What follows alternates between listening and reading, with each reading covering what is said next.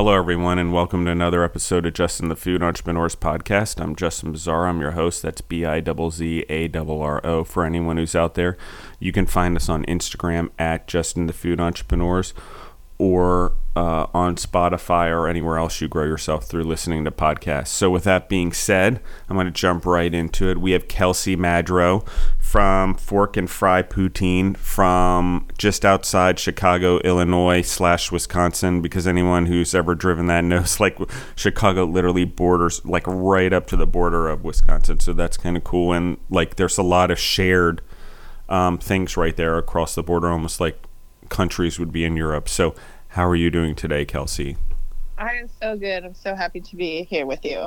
I thoroughly enjoyed our conversation like before we got on, and just being able to talk to you from the standpoint of like it brings me back to a place I used to live. There was a brief period of my life like as an entrepreneur and transitioning out of college, not sure if I wanted to be in Maryland. And I spent some time in Wisconsin living, so like you're right there. So Lake Geneva, if anyone knows, like, gosh, I mean, I think about the baseball games, just both the Cubs and the White Sox, and just how much culture is there in the city. So very cool. Thank you. Kelsey, let's talk about your story. Where are you from? How'd you end up in food, and how'd you end up with a food truck?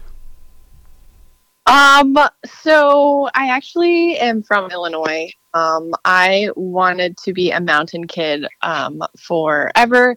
I competed in snowboarding, and so kind of took me out west. I studied business, and I was in a lot of entrepreneurship classes when I was in college, just trying to obtain my degree. When I was 18, I got diagnosed with celiac. So I am full on gluten-free. And when it did hit me, it was in college, so it was really hard to eat at the dorms, eat out, pretty much eat anything that dealt with eating. It was really hard for me.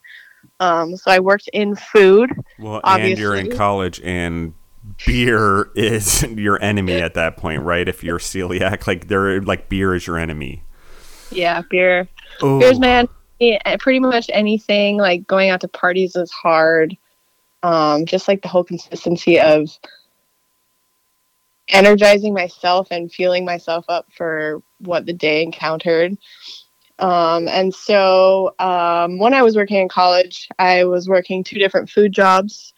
Every single kitchen that I ever worked in made me sick, to the point of like swollen fingers and like hives to my face, and just kind of chaos.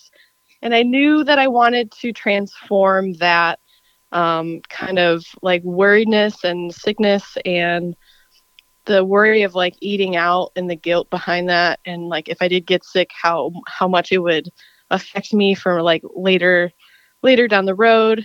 So I came home because I was working my life away at a corporation, obviously in food. And after many months of my like leaders in my current role told me I couldn't do it, I found a food truck on eBay, and I messaged the seller to see if it was a scam.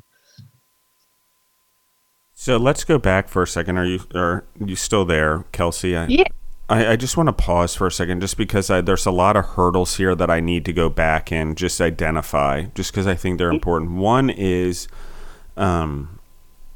one of my fraternity brothers, like a good friend for a majority of years, probably into my 30s, so like 20 years of my life, fraternity brother, and we're still, I would say, close now, but he had the same thing like when we were in college, the missing of classes, the not knowing what was going on, the figuring out what was celiac, the embarrassment, the trying to figure out what works, the trying apple ciders, the even just going into the cafeteria and breaking out in hives. And so like there's things like that I just like, it's hard, and I don't think people realize, or humans realize, how hard it is when something like that starts happening to someone. It didn't happen to me, so I can't say from firsthand experience, but I can say from the experiences I watched someone like try to deal with it, and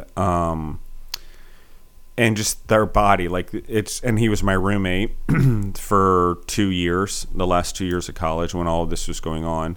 And it changes who you are. So one of the things that I agree with you on, and one of the things that I know from being not only in the restaurant side but on the mass production side and going into hospitals, is that when celiac is literally that sensitive, like we have to be conscious of how we organized all the wheat in our facilities and make sure they didn't go near anything else or anything that went to those patients under those dietary restrictions.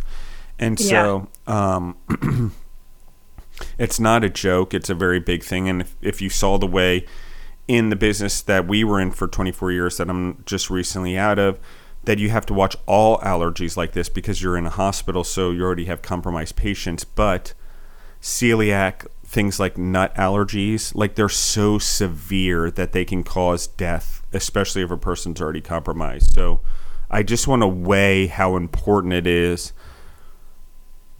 that this is going on, and I'm going to say it this way. It's horrible that it's going on to you, but there's a weird thing that's happening that maybe it's happening for you in the mission that you're on. Because, so everyone said you couldn't do a food truck. Explain that to me, like you shouldn't do it. Where were they? What did you mean by that? So when I was like an advanced cook for Vail Resorts, in California. And all of the people above me, would always like try and sell me on, like, if you take a couple of leadership classes, we'll give you 50 cents or we'll give you a raise, we'll give you a buck raise. And I worked so hard that even if I did get a raise, I was working too much to even enjoy where I lived. So I told them, like I have a lot of interest in food. I want to be able to move. I want to be able to pick up and go somewhere new.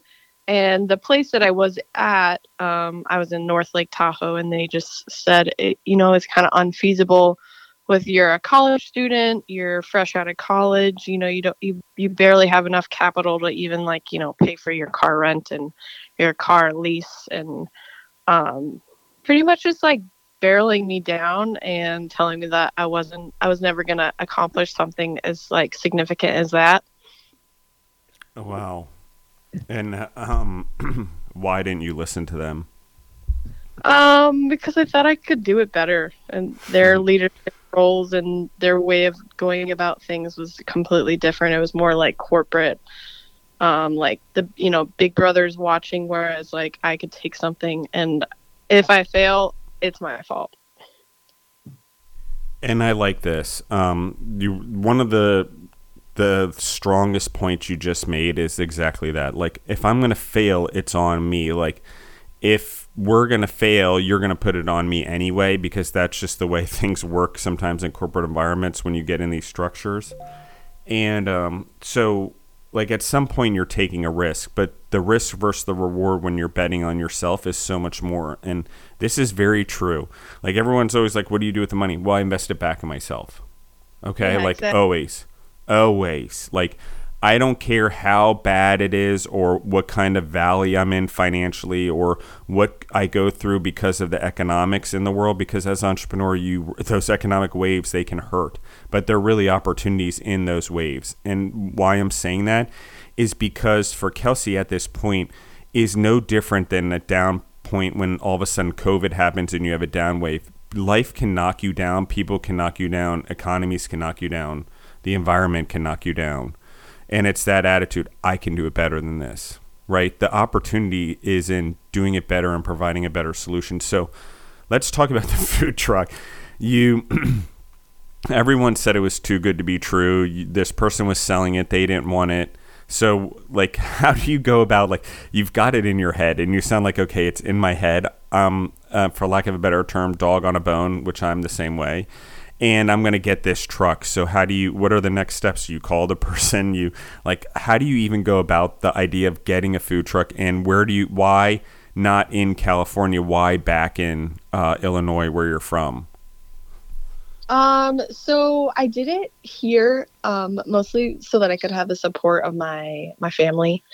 My dad is probably one of my biggest supporters. If he's not there cheering me on, he's cutting potatoes right next to me or trying to fill in for labor lossage, and just always trying to make it work, whether that be like the short end of the stick or going to get product for me. He has definitely, I don't know if it's more of like a sheltered way of like growing me up, or like kind of like showing me the way of like how to get things done and how to meet people and communicate. But he has definitely helped me, and he's got like a team of laborers, we call them, as so they can like help fix stuff and help me when I need it. So that's why I did it here. And then the food truck, I had just found it. I think it was March of 2019. I had found this truck. This guy out of Florida builds them as like a side gig, and he had all the spec sheets out, and I gave him a call, and he was totally authentic, and I was like, this is so weird. This needs to happen. So we we agreed on a time and a place we'd meet. I flew down to Florida. I signed the contract. I signed the bill of sale, and I ended up picking it up like a month later with all the equipment that we ended up putting into it. He kind of specialized it to what I needed, and we went from there. Okay, so you're on this mission. We have this celiac thing that's going on. Like, life has done this for you, and really, I'm going to say this because, like, in my opinion, these things happen. It's like we have these obstacles in life, but they unleash our superpowers or our purpose in life, and give us the ability to be truly achieve excellence in life, which is have purpose in chasing something. Because if we don't have that initial obstacle, whatever it is, you don't have the purpose. So you've now got the trailer. We have the celiac thing going on. You're like, and you let's talk about the third thing, which is everyone telling you that you can't do it or it can't be done. So you've got all three of these things. Now you've turned around on themselves, and you're like, I'm going to do something that meets my type of dietary restriction or my lifestyle. Let's talk about it, because it's not a diet at this point. It's your entire life.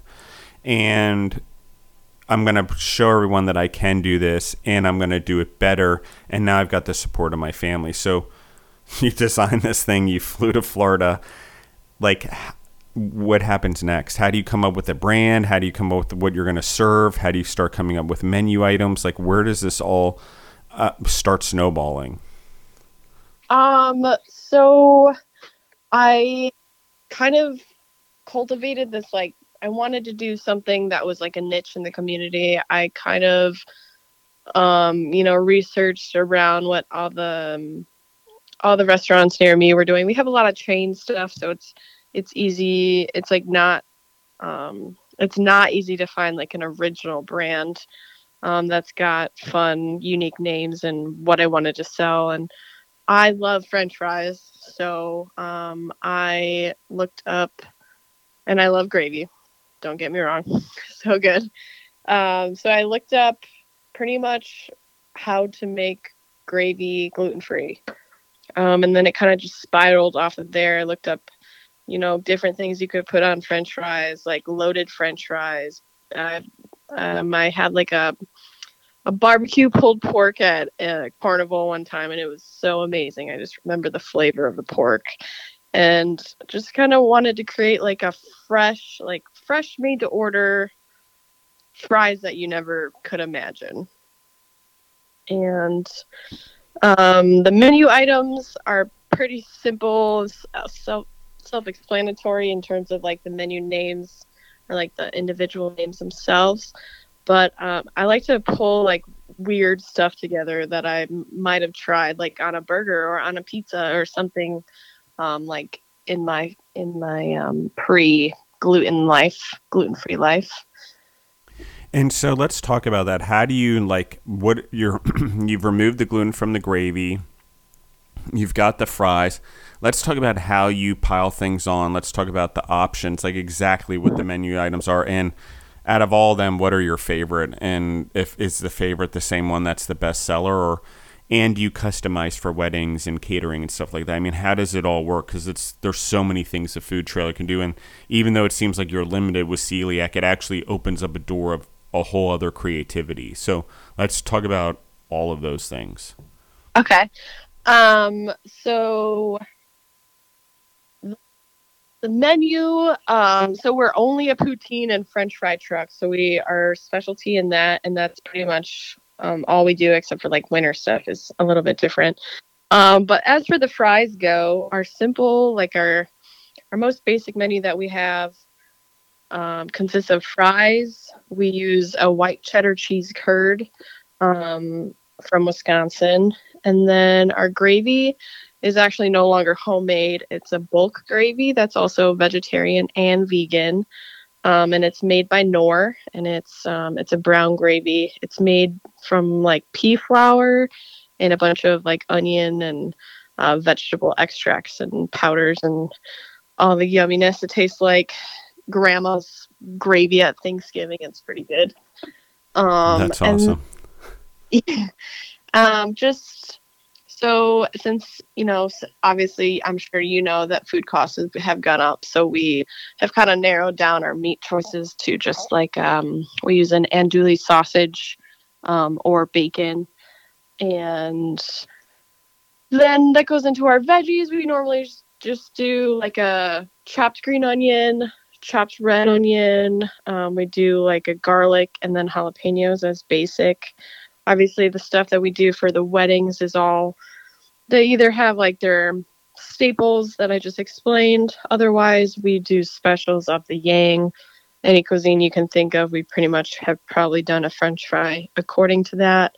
We do dessert fries, like I have a s'more fry or like an apple pie fry on sweet potato fries. Oh, that's Pretty awesome. So explain those desserts, because I think those are your really like unique items. Obviously, all of them are unique because you've basically deconstructed food and then rebuilt it onto a French fry, but which I love, which is one of the things that really attracted when I was like, oh my gosh, that's like deconstructing other food and then building back onto a French fry. That's the way it should be done. It's another starch, so you can take out starches that are celiac sensitive and put in starches that aren't. So let's talk about the desserts.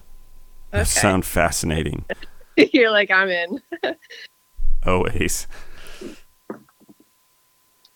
So the dessert ones kind of came later. I love sweet potato fries. I think they're so unique and they have so much flavor, but they're really hard to F up. So we used to cut our own and they would just burn so instant. And I didn't want to be the one that pulls it out the window. Is like, here you are. I can't put something like that out to customers. So we switched over to, it's like a organic sweet potato frozen fry, but it's gluten free and has all those good health benefits to it. They're more expensive, but the taste is perfect, especially for like a dessert fry. We actually haven't really brought them out unless for special events since before COVID, because everything during that time you could only get like a certain quantity. Well, that's interesting. So let's talk about, like, you opened this in 2019, I believe you said, which gives you about a year and 3 months max, because I don't know when in 2019. If you started in January, you had literally, it was March, like 14th, 15th, 16th, 17th, somewhere around there that everything closed, because it was right before St. Patty's Day that all of a sudden the whole world just stopped. Because I can remember it just like, because we were about to do St. Patty's Day meals in all the hospitals, which is one of our biggest ones in long-term care homes, which is the corned beef and the the cabbage and all that. So we still did it, but all of a sudden the world shut down and it was like, what's going on here? And so, like, what did you do? Like, you're just starting this business, like a food truck, I guess. In one hand, it's set up to succeed, but in another hand, you're just starting a business, and I have no idea what Illinois was like during this time. Yeah, it was scary. It was a lot of, I remember watching the news and them saying that, you know, you had to have a pass to go between states, and you needed like kind of a work permit almost from your employer, saying that you could like be out and about, or like that your job was like a special job that required transportation, and like you needed to be out there, versus like I was like, well, I'm just trying to, you know, go to this brewery and sell some poutine before everyone is like freaking out. And there's a lot of people not even like going outside anymore, and it was, you know, the world was ending. Yes, I remember. I remember very well. And like the restaurants were the enemies for trying to still serve food, and we're all the enemy. And I'm like, I'm still just trying to get food into the hospitals to save the same patients you're trying to bring medical supplies to. Why are you so mad at me? And why are you so mad at my employees? Like, they're just trying to do their job, which is in the hospitals and was with food. But it's one of the craziest things I've ever seen in my life. I was just like, this was one of those times where I'm like, wow, you're really mad at us, and I'm like doing the right thing here, and you just cannot see it. Like, it was just like one of those things, like I wasn't doing medicine and I was just doing food, and even though it was food to the hospitals, people saw us as just a restaurant breaking the rules. And I'm like, everyone needs food. The restaurants still need to serve food. If you stop the flow of money through food, which is the majority, just so everyone's aware, like the rotation of money and how it flows through the world, and the employees and the taxes and the way and how important it is that constantly move is mainly attached to food. So Yeah. there's that. And it's mostly how your economies spin in your towns and your neighborhoods and whatever is actually around food. How you guys spend the food from whatever other jobs you have if you're not in food. So let's talk about how did you adjust? And I jumped in, but how did you adjust the menu? How do you adjust?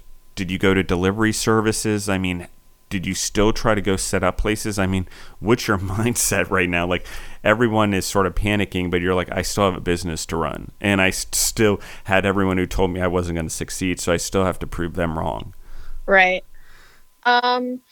It was a lot of trial by error. There were still those breweries that were offering like pickup beer service. So I kind of just like piggybacked off that. When people would come and pick up their beer, they would come and pick up poutine or whatever for the family that night. And then when it was the dead of the dead, when like nothing was allowed at all, I started doing poutine kits. So it was kind of like a delivery service. People would, I would create this bag of frozen fries, the gravy that makes it, and then like cheese curds and whatever other plan they chose, and pretty much put it in like a refrigerated bag and deliver it. So that was kind of a big hit for a while. And then when things did start getting released and people were still wearing masks, obviously, we started doing what's called like a neighborhood pop-up. And everybody that was stuck at home during the day from their jobs, or just the kids that were stuck at home, they wouldn't have to leave their neighborhood. People would just line up on the street and order food and go enjoy it, either at home or at the park, socially distanced, of course.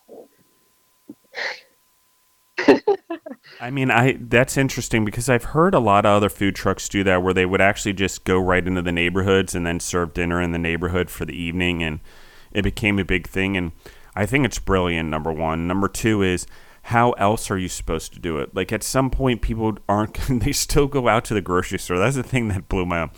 Everyone still has to go get groceries. They still might need groceries delivered, but they can't go to a restaurant. And it's just, things just we did were so backwards. So you make it. I like the poutine kits. I like the idea of the service. So you get through COVID. Like, let's talk about the shutdown at least. And so when things start lightening up, like, how do you start bringing back business? How do you make? Actually, you do such a good job, I feel like, probably during COVID, that when you get out of COVID, life sort of opened up. So what does that look like? Were people appreciative of you that you served food during that time once COVID was over? Did you find your business booming? Or Yeah, I think it I think it helped guided it into like a more like a blossom. Like I was affected by COVID, but I made it work so that we were still gaining recognition for what we do and where you could find us. And if you were, like a celiac or you needed us for a party, like we would still make it work for you regardless of the situation. And so that kind of helped us kind of bring us out of COVID. And I think even the year after that, like that was when most businesses like got hit by COVID. During COVID, we got hit by COVID like the year after. Okay, so explain that. Explain what you mean by that. Just kind of like the retaliation. Like people wanted to get back to the restaurants that they had been missing for so long, and they're like, "Well, yeah, you've been here the whole time, so you're gonna be here when we're bored of the restaurants." And so I think people wanted to be out more and be at the concerts and be at the things that sometimes the food trucks weren't allowed to, like supporting restaurants and bars instead of focusing on like the little guys. It's interesting that you say that because I don't know who I was talking to, but someone else said something similar. Like the food trucks did really well and they moved around, but then there was almost like so much support for the restaurants that the food trucks got left behind during the second wave of when they started to open things up, cities like New York, for example. And so I understand that as well. And humans, like, we don't eat the same way we do anymore. And while we spend a lot of money, probably more money than we did eating out than we did before, actually the percentage that goes to the kitchens and to the restaurants is less. We're just spending more money because we're paying for delivery service and delivery fees and all of those things as consumers. So just an interesting weird fact. We've put another layer in there, and while it's helpful and it's convenient, it actually lessens the margins for the restaurants. So it's no different than what we've done to farmers, like since industrialization, which is put in these layers that end up where they make less money. And it's not that it's bad, it's just that we haven't figured out how to make it right yet, because as consumers, we're paying more, but it's actually not going to the food, it's going to the in-between. Not like it's not creating jobs or whatever. Let's not get in that argument. I'm just saying it's not helping the restaurants and stuff as much as we think it is on the bottom line. It does help them get business. It does help them get through things like COVID. And in today's day and age, I don't know how you don't use a delivery service. We've talked about a few podcasts that the people or the humans and entrepreneurs are creating their own delivery services, but I don't know how individuals or humans don't use delivery service anymore. Like people are on DoorDash nonstop. Like I can't tell you how many friends I talk to. They're like, "Oh, I'm ordering DoorDash on my way home to meet," or Uber Eats or whatever it is on my way home. I mean, that's just the way it is. So, restaurant or food truck, I feel like they're both in that space now. So, like as you're mobile, do you use delivery services? Like, how does that work? So like food truck wise, like if we're in the food truck, you mean? Yeah, absolutely. So we actually don't, I don't have a delivery service just because, if the fries that we make, they sit out for longer than like 5 minutes, they just turn to trash. So I don't see what good it would be to offer a delivery service because I don't want to serve food like that. Cool. So I like this. So you're like, okay, I'm not using delivery services. So, and I agree with you about like trying to maintain the quality. So you're just like, my goal is to have people eat my food within 5 minutes, correct? Yeah, it's more like eat while you're there. I do for like the to-go stuff. I will, like, obviously a lot of people take it to go. It's just the fact that like I don't want to have to explain to everybody like, hey, your fries are gonna get cold. You might want to heat them up. I don't know, not like eat them cold. Some people are dumb, but more so like I would separate the items to take so they can take it to go, so they can heat it up themselves. Yeah, I agree with you actually, and that's probably what you were doing when you were doing the to-go during COVID, which is like would you call it the poutine kits? Yeah, poutine kit. Yeah. Yeah, very cool. So, Kelsey, let's take a little step outside of things. Like, what are your inspirations in life? Like, what keeps you going?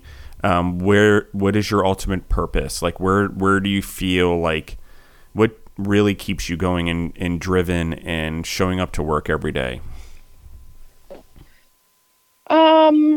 That one is deep.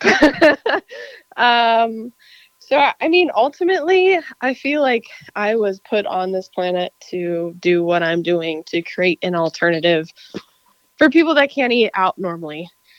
So whether that be like baking at home and, bringing it to the church, or cooking on the food truck, or inspiring others to do what I did, to just pick up with nothing and try to establish a brand and get followers and influence people to live their best and not be a workaholic and enjoy the finer things. I think ultimately my whole family has always been workaholics, and we've always missed out on a lot, but we've always enjoyed a lot. And I just think the opportunity to build yourself up, but also to make time for yourself and others. That's where I want to be. And success is not really like a place. I think it's more of like an experience, and all the memories that you acquire and all the people that you meet, kind of to create this, like, I don't know, just like kind of a positive outlook on life. I feel like life gets really hard and it's not always going to be easy, but you just have to think about, I want there to be a tomorrow, and I want to make tomorrow a better than today. I think especially now, over the past couple of years, I mean, they say your small business is going to get easier over 5 years, or it gets easier, but it really doesn't. It just, you learn how to adapt and you learn how to keep moving forward.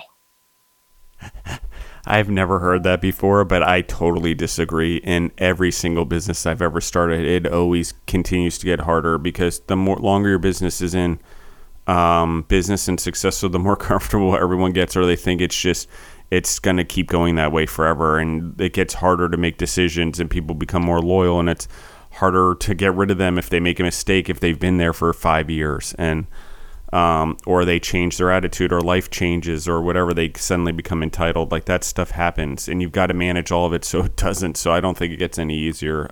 Even more employees, more bills, more.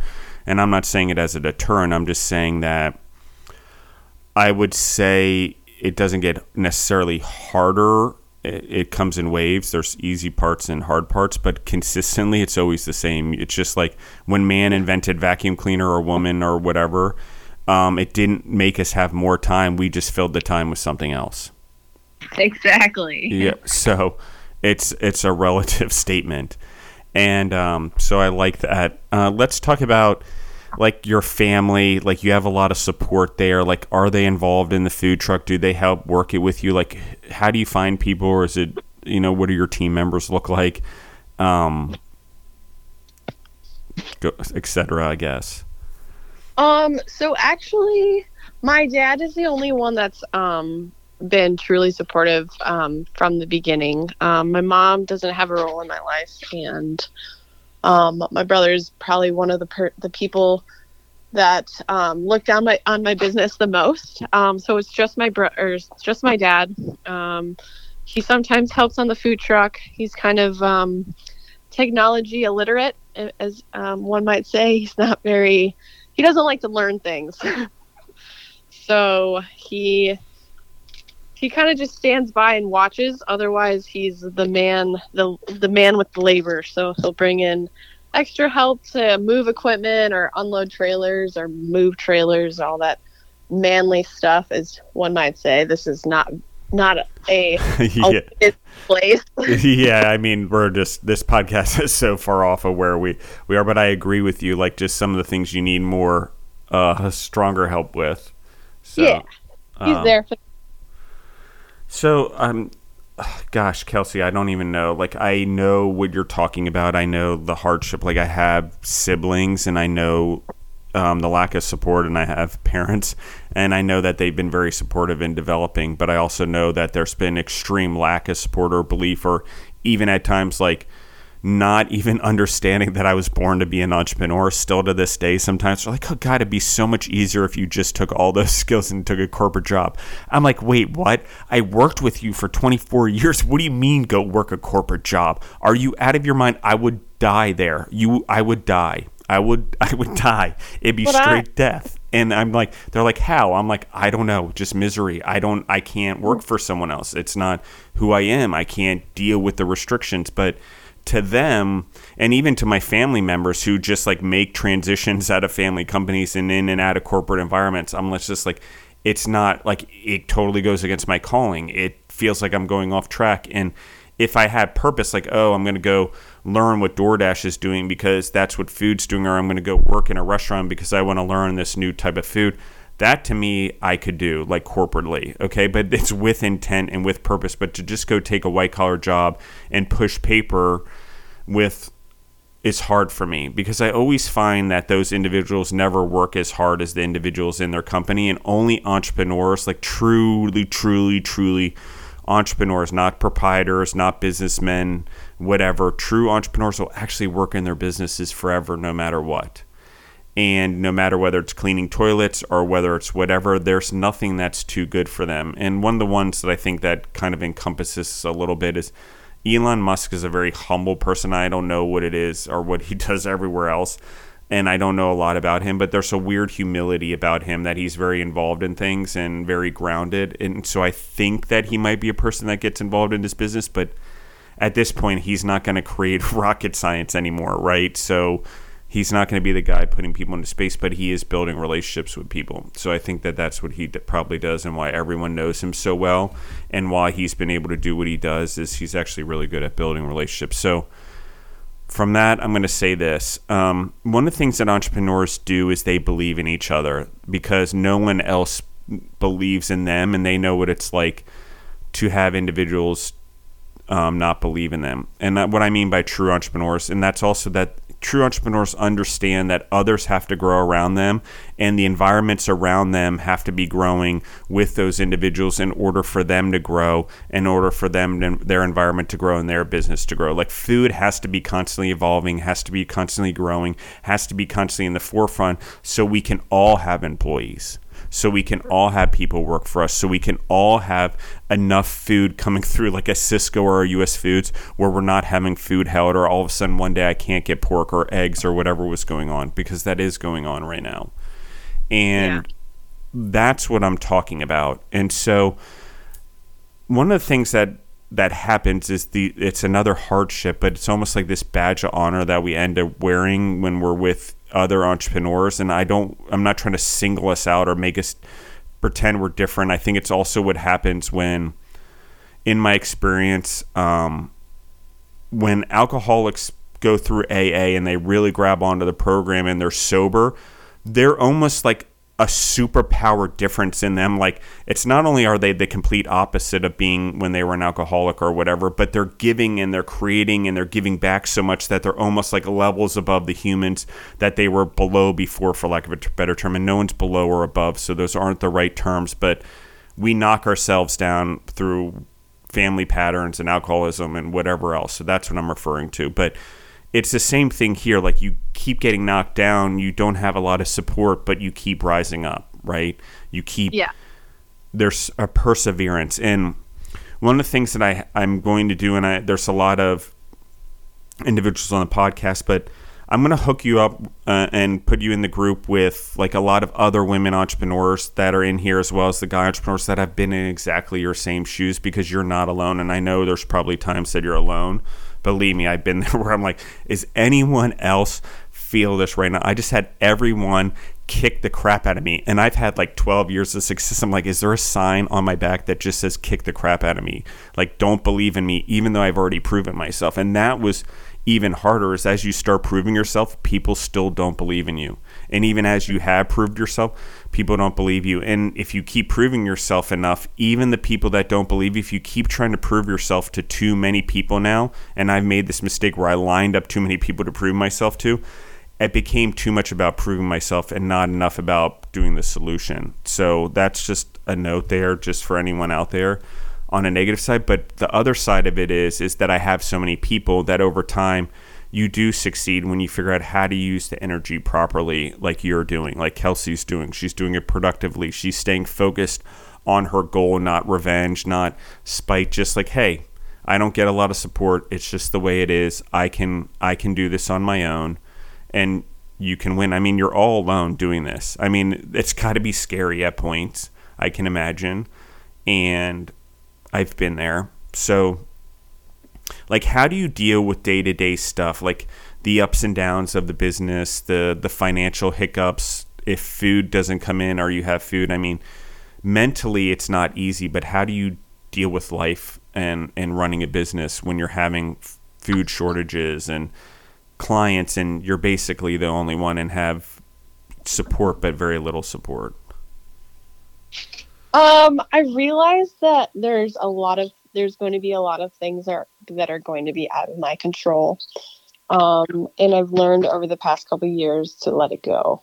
You don't have to let it ruin your day if something is off. You have to kind of confront the situation and play out in your head how you think the day is going to go and how you're going to overcome the problem that is in front of you.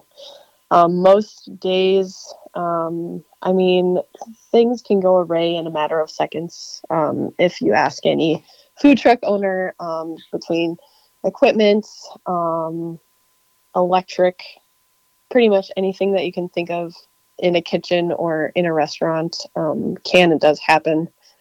It's kind of how you deal with it and how you don't let it affect the rest of your day, or you don't let it affect your staff. As long as you are calm, cool, and collected, I feel that everything will just fall out. Everything will fall into place. And that one missing thing or whatever you don't have or whatever you're lacking, it can be filled in with something else. Just extra customer service that day, or you're kicking it on, your times, or you're getting everybody taken care of. You're just doing one thing extra to fill in for whatever is happening. And if you can't make it work, if you have to cancel, then not guilt tripping yourself over that either, because a lot of stuff just happens that can't be fixed in a timely manner. Yeah, and I agree with you. I can be extra hard on myself, just as an entrepreneur. I hate letting people down, or I make a promise and I want to keep them, and my word means a lot. So when I mess up or life happens and you don't hold them, it can be so hard because you're trying your business and your reputation and your character. And so I totally get that, but I agree with you. It's just I do this thing every time it happens, is I take very deep breaths and I try to slow down my thinking as quickly as possible, because getting reactionary, getting too fast, everyone else is getting that way. So I have to actually put myself so far in the opposite direction to counteract all the energy that's wound up, that's coming at me, that I naturally do it right away. It's almost as someone talks to me, they know I'm not going to respond anymore, because I have to get my body in perfect physiological form, for lack of a better term, to handle what's going on. And that's years of experience, but I agree with you. The composure. I even use triggers now, just so everyone's aware, in the audience. Pavlov's dog and the ringing of the bell, we're still animals, we can condition ourselves, where I will actually rub the center of my chest 3 times, just with my hand lightly, I'm patting myself on the back, except it's on the chest, because I can't do that to myself. The same comfort someone would give me when they rub your back to be okay. I'll actually do it to myself, I'm rubbing my back, but it's my chest, and giving myself comfort to make sure that I calm myself down.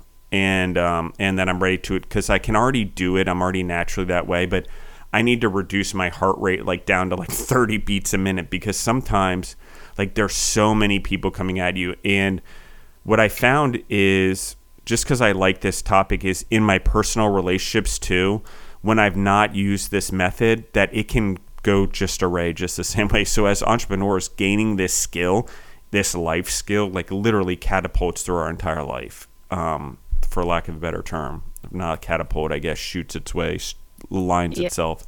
Catapult's not the right word, but I'm not very good at sayings.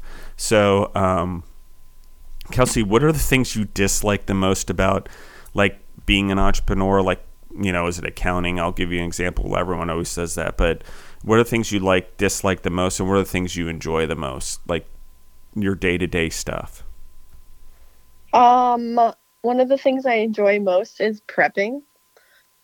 I get to just jam out to music and not answer any questions and just tune out, cut some veggies and stuff. And also I would say, getting to know my staff, over the past couple of years, we are all like family. And so it makes it really easy to go in and work and just have a good time and, attend to any issues, but for the most part, just have a good time and get food out. So that's probably one of the best, things. And then the least, is probably, never saying no, is like one of my biggest things. If I'm not doing anything, I think I should be working. So therefore I am always putting, just trying to get other stuff done during the day. I'm never not working, as they say. So, it's kind of easy to be a workaholic, and, I don't put my relationships first, like in my personal life. So I think that's, one of the things that I don't have going for me. But I think, as hopefully the days get easier, and putting, responsibility on someone else, for once would definitely benefit me. And you're not alone, Kelsey, just so you know. I mean, I can't tell you how exactly like that, like the workaholic thing for me, like my family that way as well. And it's sort of genetically into me or whatever by association and being born an entrepreneur. And I don't know how to say this, but I get a lot of reward and self-confidence, and I don't know what it is. My bucket gets filled off of hard work and constantly working. And my bucket gets filled off of athletics and being an athlete the same way and growing humans. But it's all work. I mean, by the traditional sense. I don't see it as work anymore. But one of the things I have a problem with is I can very easily, like even last night, like I think it was probably like 12:30 in the morning. And I had already been up by 6 in the morning. But I had meetings and talking about photo shoots and like new marketing and advertising for the podcast. And I'm trying to now that we have content going in and we're actually releasing an episode a day, I'm like, let's do this. But next thing you know, it's 12:30 at night and I have to be up at 6 o'clock in the morning again. And what 5.5 hours of sleep, am I really going to be good to anyone the next day or the next morning on a podcast when I should be giving them more? And so I still try to find that balance, because I do agree with you. Like if I'm not doing anything, I don't want to go out meet someone. I don't want to go I force myself to go out with friends or go see music here in Nashville. I really have to consciously do it and put it on my calendar. And people are like, why do you show up all the time? I'm like, if I don't show up 3 days a week, I'm not going to do it, period. Because I'll see it as a waste of time, and I'm not moving towards friendship or being social, and I'm not going to do it because it's not benefiting me. I won't see it that way. And to me, benefiting me is always working, always trying to be better and excellent and help the people around me. And so it's weird because the more that I'm away from relationships, the more the less the TV's on. I find it when I'm in relationships, I spend more time on the TV and Netflix and all that. And now that I'm not in them, I agree with you. It's you're supposed to be trying to go out there and be with someone, but the opposite is happening. I'm oh, free time, work, yeah. work. Yeah. Wait, I could get another email done. Oh, I could do another post. Oh, I could reach out to 30 more people about being on the podcast, or I could reach out to my business partner about doing more Freedom Food stuff, and what other proteins could we start experimenting with? And he's probably like, dude, leave it alone. I'm the one who actually create the recipes. Back off, dude. And but I agree with you. I don't know what it is. It's also, I think when no one believes in you, or few people do at first, and you have that initial thing where you're trying to prove it and you want to prove it to yourself as well as the world, that you don't want to lose that hunger, because you're afraid if you lose that hunger, you'll lose what you have. And the thing is in today's day and age, we know that that's true. Like if you lose your momentum or you lose your hunger, it becomes very hard to get it back. So finding relationships that match your wanting to work, your ability to work without being a distraction or disruption. I think as an entrepreneur like yourself, that's very driven and wants to work and wants to succeed and will. It's just the relationships have to be weirdly supportive and patient and kind and loving, and the person most likely has to be involved in the business to support, not to be make decisions, because the business has already been built without them at this point. But it's to be involved in and supportive and help out when's needed. I think that that's the way that this happens. I don't, because everyone's like, oh, just go date random people. Yeah, no. They do not understand, and I hurt people, and people aren't going to understand because I just can't commit to the life that they want when I'm running a business. It's not like at 4 o'clock every day I turn off my phone and it's happy-go-lucky, let's go to soccer practice. Like I could do that, and I could say let's go to soccer practice for 2 hours, but at 8 o'clock when soccer practice is over, I'm going to have to answer emails or calls at some point to catch up. And that's just the way it is as an entrepreneur. It's not always that way, but if you're a growing business, you find times and you turn your days into multiple days, which to most people look like workaholics, but It's not. You're just time blocking your day, and you're starting to get organized, and you're just using your time efficiently. And you got to communicate, but there's very few individuals, I would say, in the world and it's that live that type of lifestyle. And the entrepreneur life is a hard life, and it takes amazing patience. But I will say to everyone who listens in, on the other note, is when there's couples or people that find each other or become entrepreneurs together that really make it work, they compound legacy and family entrepreneurism into their families like extremely. So it's worth finding the right person, especially if you're driven like Kelsey is and motivated. But I agree, it takes such a heavy toll. So let's talk about the employees or team members that you have. How do you mentioned like making sure they're positive and positivity, like how do you make sure that they're having a good experience and enjoying their day and their time while they're with you, right? Because they spend more time at work mainly than any other part of their day with anyone. So they're probably spending more time with you than even their own spouses most of the time. Yeah, they're younger, actually. I've got, and I think she just turned 19, but she's just a freshman in college. And then the other one is just a couple years older than her. But I've had them for quite a couple years, and they always come to work, and that's kind of our like prep before service time. And I kind of just check in with them, like seeing how their day is going, kind of see what their attitude is like. There's some days that are like, "Hey, can you cashier for me? I'm not feeling very people-y today," or just kind of see like where they're at, if they're ready for a crazy day, or if they're looking for something more mellow. Like we'll switch up positions, and if someone wants to work on like cooking or something like that, or fries, or pretty much like giving them the option of like where they want to work. And then the pre-service prep time is kind of when we do all of our prep and then set up both the inside and the outside for production. We kind of do a lot of dance parties. So we get ourselves all excited and stoked and just ready to work and ready to slay the day, as we call it. But yeah, it's just making sure that everybody has like if their attitude is sour, just putting them in like the right position so that we can effectively do our job. Very cool, Kelsey. You're a really cool person. I feel like you and I are very similar in a lot of ways. Our stories aren't not even close to exactly the same, but they're similar in enough ways where I'm like, I can really relate to you. Your story is very impactful. And so where do you see the business going from here? Like, what are your hopes and dreams? Do you hope for more trucks? Do you hope for brick and mortar? Like, You're obviously developing young talent, so they're going to want to grow, hopefully, with you. So what does that look like? What are your hopes and dreams?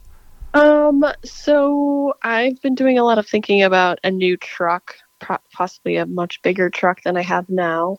But I think before that happens, I want to create a brick and mortar, a gluten-free kitchen, more so like a commissary for myself, so that I can fully commit to being a fully gluten-free facility, and then maybe possibly even renting it out to others that are like me that do gluten-free stuff. But I think I'm one of the only true gluten-free food trucks in the area. So it would just be more so like a place for me, like completely me, where I don't have to pay rent every month. Obviously, I'd pay like a mortgage, but just kind of created to what I want to do. And then in the future, maybe build out and do like a cafe in the front or something like that. And then also have a food truck on the side. But I don't want to do fries forever. I want to do other things. I've thought about like not loaded, but like really fat quesadillas, just like rolled up. I don't know, some juicy goodness, but everything would still be gluten-free, and we'd still have a lot of options for people that can't have dairy, or the vegans, or anyone pretty much with like a food restriction would be welcomed. Well, and I love this because there's a lot of like, we just did an interview with Christy Bessu of Guilt Free, of Eat Me Guilt Free, and it's the same idea, like the nut allergies, that they're so more prevalent, and a lot of it has to do with the way we process things, or we've genetically modified our plants. Like I'll give you an example. Like I have an extreme reaction to actually potatoes, white potatoes. I can eat sweet potatoes, but my hands will start peeling, my elbows and my knees to white potatoes. And I can eat fries every once in a while when they're fried, and like for some reason, if they've been soaked, it extracts out a lot of the stuff. Not as sensitive, like I'll get a little bit of peeling in my fingers and my hands, but mashed potatoes, things like that are a little more less broken down for some reason, like I really have an allergy. So there's that, but also I have a sensitivity to gluten depending on how it's been processed. And so I'm not celiac, but there's I have to be conscious of it, like what bread I eat, how it's been processed, if it's organic or not. I have no problem in Europe, for example, weirdly with bread, but potatoes, I have it everywhere. But the bread, I'm less sensitive to it in other countries that I am here. And it was so bad, mine's weird because the bread allergy magnifies based on my stress levels. And like the more stressed I am, the more sensitive I become to both. And especially if I accidentally combine both, the more sensitive it is. So I just want to emphasize that this is a very real thing. And the reason it actually happened is not because Kelsey's body changed or hers is different. Her body's actually the same as it's always been. It's everyone else's bodies that changed to genetically adjust to what we did to the product. And anyone that has an allergy, we talk about inflammation from gluten, which is true.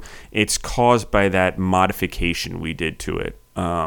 That's my opinion. Everyone can go do their own research and come up with their own opinions. I encourage it.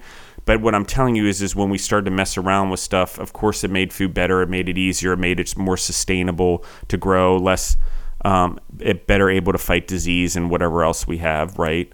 But the problem is it's not in the natural form that we're used to consuming it from nature, and in modifying it, our bodies had to are adjusting or not adjusting to the new form that it's in. And that's just the way it is. And sometimes it's as simple as we didn't ever have it in our genetic makeup. Like Italians, like in Naples, we ate a lot more fish and stuff like that. So like we actually didn't eat a lot of pasta and gluten. Like even though contrary to popular belief, the Southern Italians, it just wasn't part of my diet also. So I'm more sensitive to it. Even though they're like, we're Italian and pasta and bread and blah, blah, blah. No, I was in Southern Italy, it's like fish and like sheep and like poorness.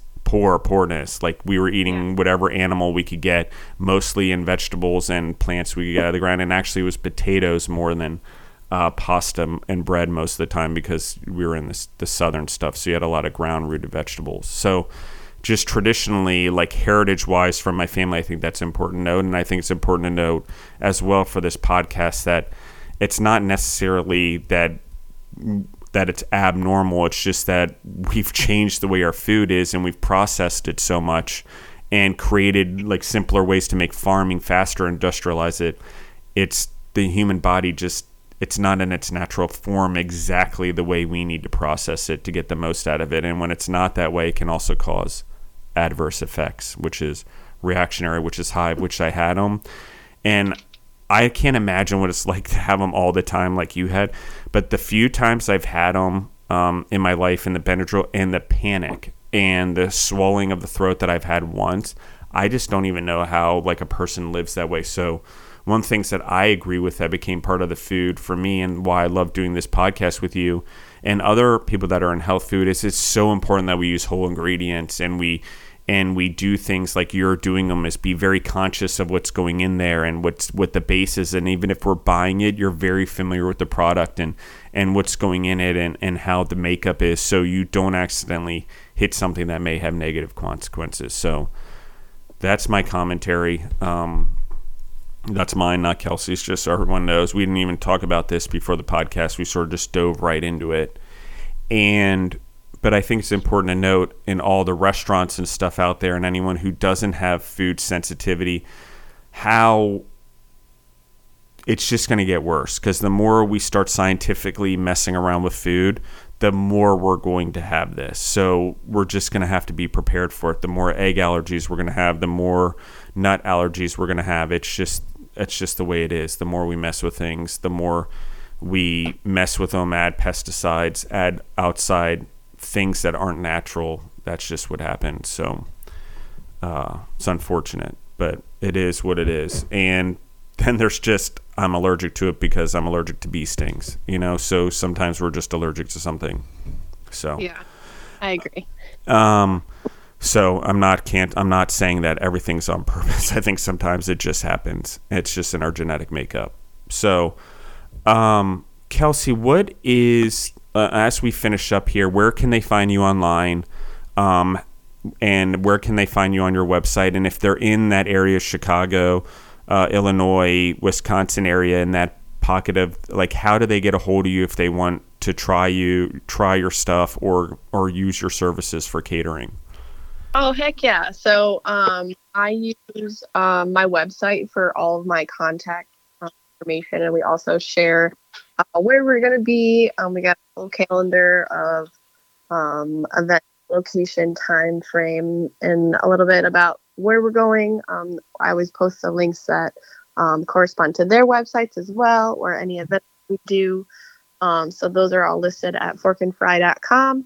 Otherwise, if you're looking for some fun food photos, you can find us at Fork and Fry Poutine, either on Instagram, and we're on Facebook too.